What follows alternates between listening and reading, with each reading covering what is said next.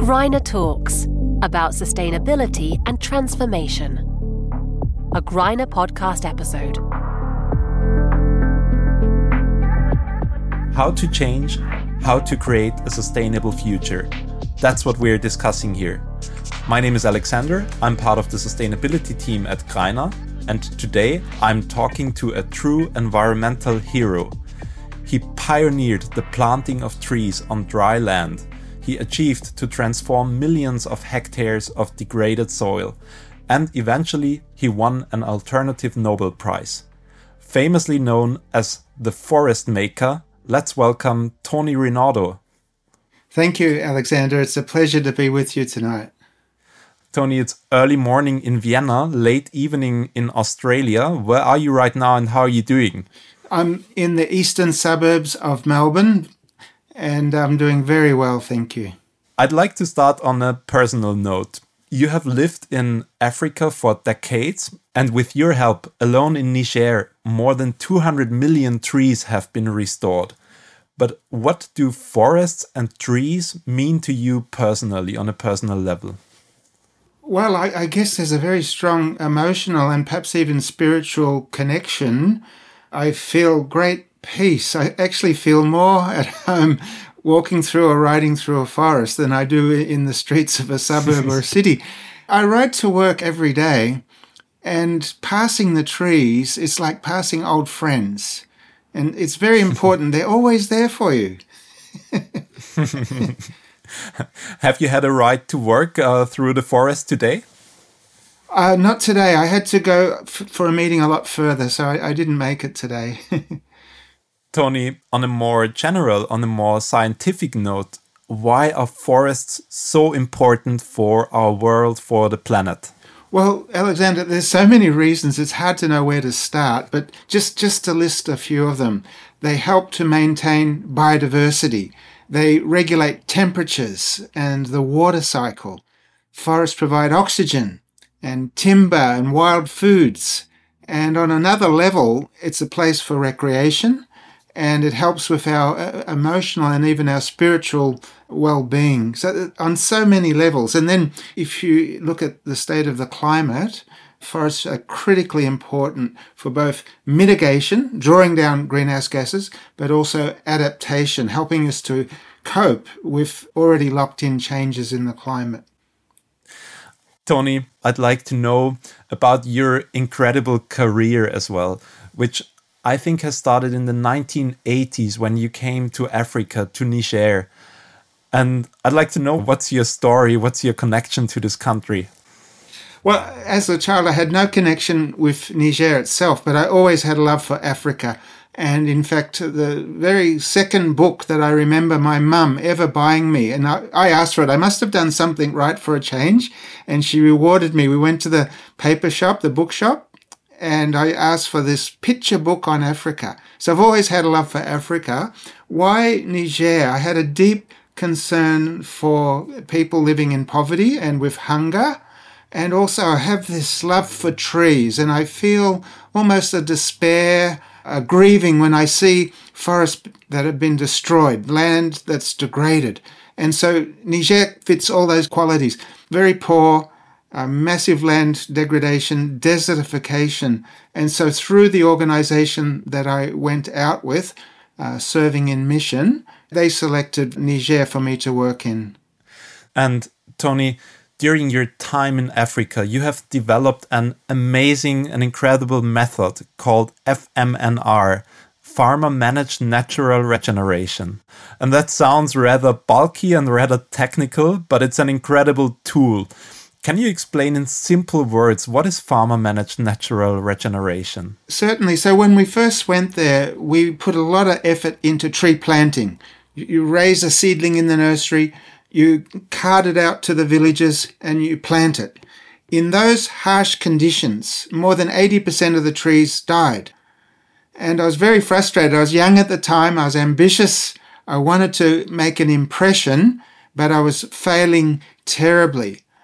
And one day, driving my vehicle out to the villages, and I actually had a load of tree seedlings in the vehicle, knowing full well that most of them would die. At a certain point, I stopped. I was actually reducing the air pressure so that we wouldn't get bogged in the sandy track. And it just seemed so hopeless. I knew using these conventional methods, we would never have an impact. And I tried so many things, different species, different methods, experimented. Nothing worked in a sustainable way. But at that point, I was ready to try anything. I threw up a simple prayer asking for help. And the strange thing is, I'd been traveling on this track for 2.5 years, nearly every week, eyes open, but totally blind to what had been there all along. And on this particular day, I saw a small bush and it caught my attention. I walked over and took a closer look. As soon as you see the shape of the leaf on any plant, it's like a signature. And instantly I realized it's not a bush, it's not a weed. That's a tree that's been chopped down and it's re-sprouting. So this FMNR is simply select these plants that look like bushes, select the ones that you want to keep, reduce the competition. There are many, many stems. So you might reduce down to just 5 stems and then protect it. It's as simple as that. But because a tree stump has deep, deep roots, you can imagine it's got all this energy, access to deep water. It can grow very, very quickly. So it was revolutionary. When I first learned about your work, there was this term that fascinated me a lot, the underground forest. So can I imagine it in a certain way that you are helping this underground forest to become a real forest? Definitely, definitely. It's there. It's willing and waiting and ready to regrow. And FMNR is more about stopping certain activities. Let's stop burning every year. Let's not plough every square inch of our field or completely overgraze land so that we give what's already there an opportunity to regrow. And I compare it to having a compressed spring. FMNR takes the pressure off and allows the spring to shoot up. So using this method and using the underground forests that are already there, you have managed to help nature to come back in very harsh environments, in dry environments, in even deserts. Do I understand correctly? That's correct. I'd put one qualification. Certainly I initiated this work, but the real heroes, the champions, are the communities and farmers themselves. So this is very much their revolution. And yes, in Niger alone, the movement spread at the rate of 250,000 hectares per year for 20 years. And if you do the maths, after 20 years, there were 200 million trees without planting a single one. And for most of them, I never stepped on all of that country. Most of that happened because of the community understanding and then acting. I'd like to come back to the topic of deforestation, because you have mentioned this story that you were driving out into the desert with lots of seedlings loaded onto your car, and you knew that they are probably not going to survive in this harsh environment. Isn't that a general problem of planting trees, of reforestation, that you never know, will the trees actually survive? Is somebody taking care of them long enough and doing it right? Oh yes. So particularly of tree planting in the harsher environments, typical losses could be 80% or more. And it's expensive, it's time consuming. And you can imagine trying to get the community engaged. They get discouraged very quickly. So this is why FMNR was a radical departure from standard practice. And it's almost foolproof because most of the trees are regrowing from existing living stumps with deep roots. You can have up to 100% survival rate. So there's lots of organizations offering to plant trees and to plant trees in developing countries, in harsh environments. Is that something that you have to be careful with? Certainly, I would ask the hard questions. How many trees survive? And do the people have ownership of those trees? These are two critical questions that would give you an indication if your money is well spent. I'd like to know from a business perspective, what do you think about businesses that plant trees to offset their carbon emissions? Is that a cheap buyout, or is that actually a strategy that is viable? Well, as long as those companies are absolutely committed to reaching net zero or even positive, because at the end of the day, no matter how many trees we plant or regenerate, we still have to get to zero emissions. There's no question about that scientifically. Is it a good thing? I think as long as it accommodates the needs of the communities who live on or near that land, they should be the primary beneficiaries. Even if we get to offset our carbon emissions, it shouldn't be done in such a way that it lessens their livelihoods or their access to the land. And we in World Vision, we've demonstrated that you can have a win-win situation of carbon credits in community forestry. So as always in sustainability, things are very much connected and quite complex. You can never look at one issue by itself. You have to look at the whole picture. Oh, definitely. And, you know, it's to everybody's advantage to consider the needs of all stakeholders. If you don't, you risk your reputation. You'll do damage in the country that you work in. And if you do, your reputation will skyrocket. And you'll do so much good. The people in Ethiopia where we have our carbon project are so happy. And they've gone from a situation where many of the children weren't even in school. These days, quite a few parents have children who have university degrees, they're headmasters, they're veterinarians and so on. Their life has totally changed because of a carbon project. So you also have to ask the hard questions and really look into the facts.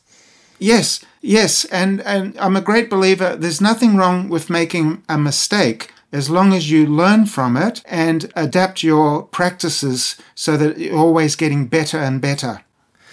I guess you have made lots of incredible experiences in your entire career. What are some learnings that you take away and that you want to share with our listeners? Yeah, probably three key things. One, I'm an overnight success that took 40 years. So what I mean by that is it's very important to persevere and to be patient. And over the years, I had many failures, both personal and in the work, setbacks, opposition. But I believed in what I was doing and I kept going. I tried to learn from my mistakes and I kept going. Another lesson would be certainly appreciate your academic education and your textbooks, but don't forget to think for yourself.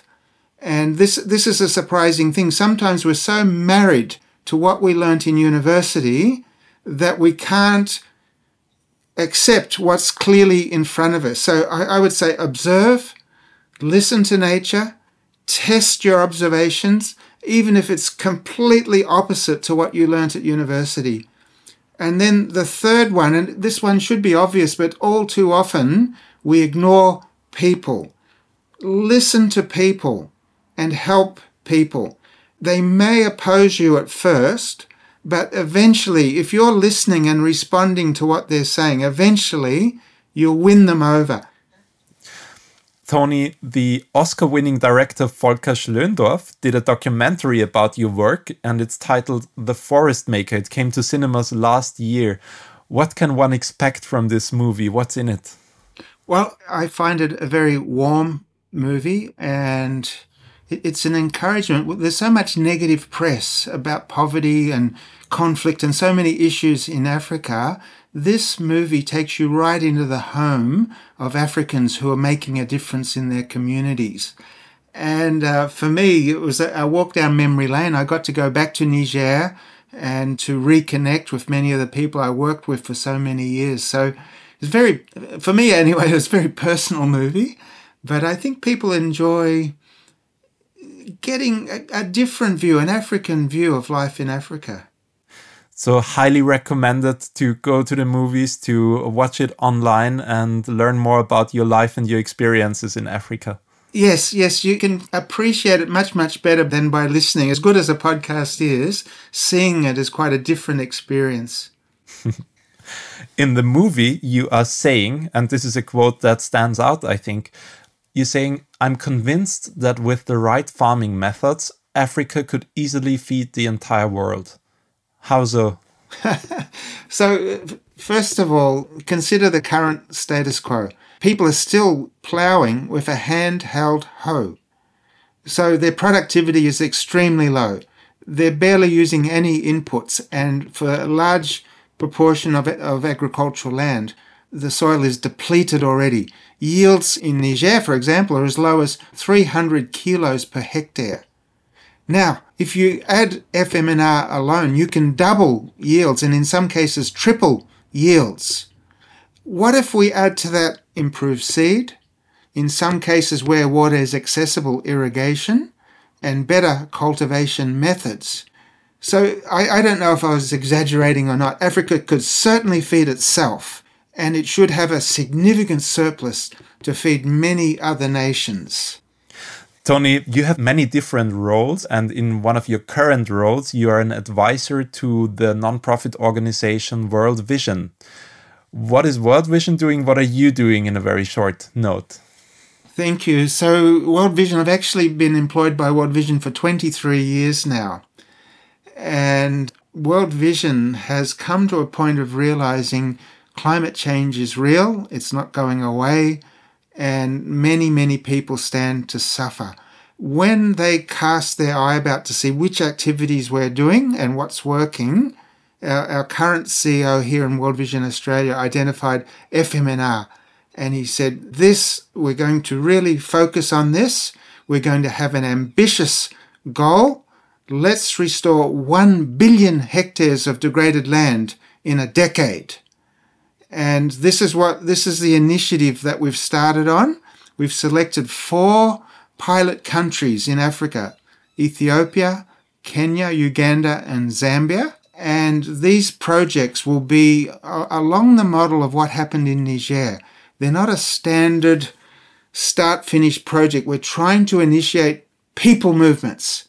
We're trying to give this contagious, beneficial virus, FMNR, feet so that it has a life of its own and spreads automatically. So I'm very excited. It's as if all the years of work, and I've been doing this for more than 40 years, all that's passed before is just preparation.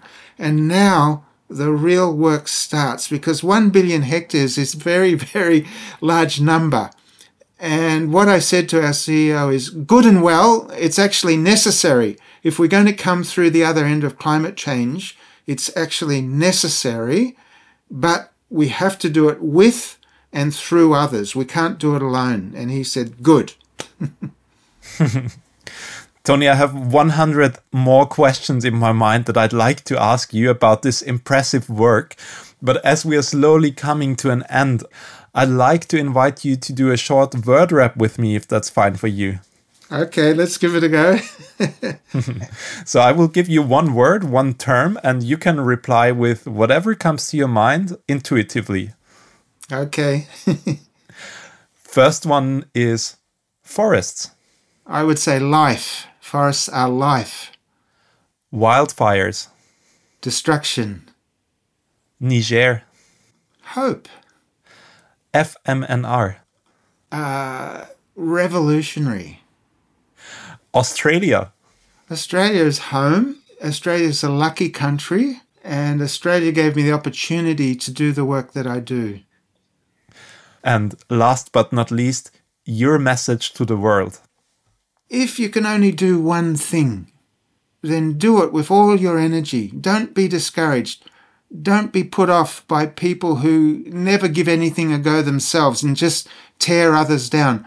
If it's in your heart to do some good for the world, then pull out all the stops, give it all your energy and go for it. Thank you so much for that encouraging and optimistic ending to our conversation, Tony. Thank you so much, Alexander. It's been a pleasure. And thank you everybody for listening. Please make sure to order or to buy Tony's book, his autobiography, The Forest Underground, in your favorite bookstore. make sure to subscribe to this podcast and have a nice day.